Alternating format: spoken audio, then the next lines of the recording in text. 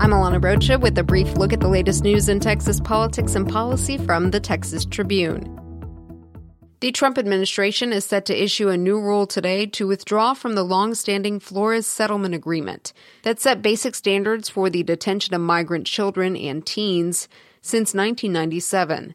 The Department of Homeland Security and the Department of Health and Human Services want to eliminate the 20-day cap for detaining migrant kids and create a new licensing regime that would make it easier for federal officials to expand family detention nationwide. Officials have said they hoped the threat of longer detention would further deter the crush of Central American migrants at the U.S.-Mexico border.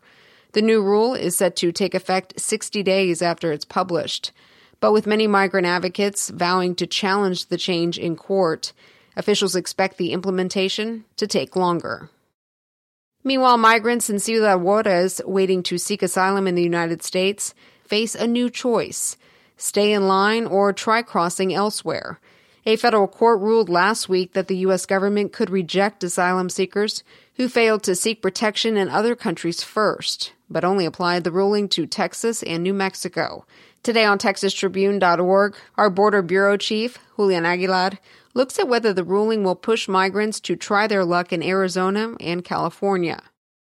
As for those undocumented immigrants already living in Texas, the feds plan to make it harder for their households to get aid. While undocumented immigrants don't qualify for federal housing assistance, the U.S. Department of Housing and Urban Development is changing its rule so that if a household has even one undocumented member, the family won't qualify for public housing units or rent vouchers. On top of that, the administration wants to make it easier to deny citizenship or visas to people that have applied for welfare or could be perceived as likely to do so in the future.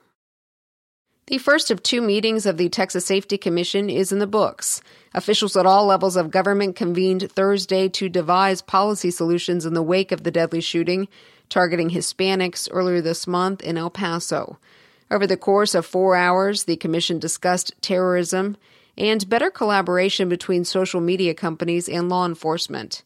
At its conclusion, Governor Greg Abbott broached more politically sensitive issues related to guns, saying there was discussion surrounding red flag laws, background checks, and assault weapons. Abbott has also assembled a domestic terrorism task force in the wake of the El Paso attack, and its first meeting is slated for August 30th. Texas executed Larry Swearingen this week for the 1998 strangling death of 19-year-old Melissa Trotter, a crime he said he did not commit.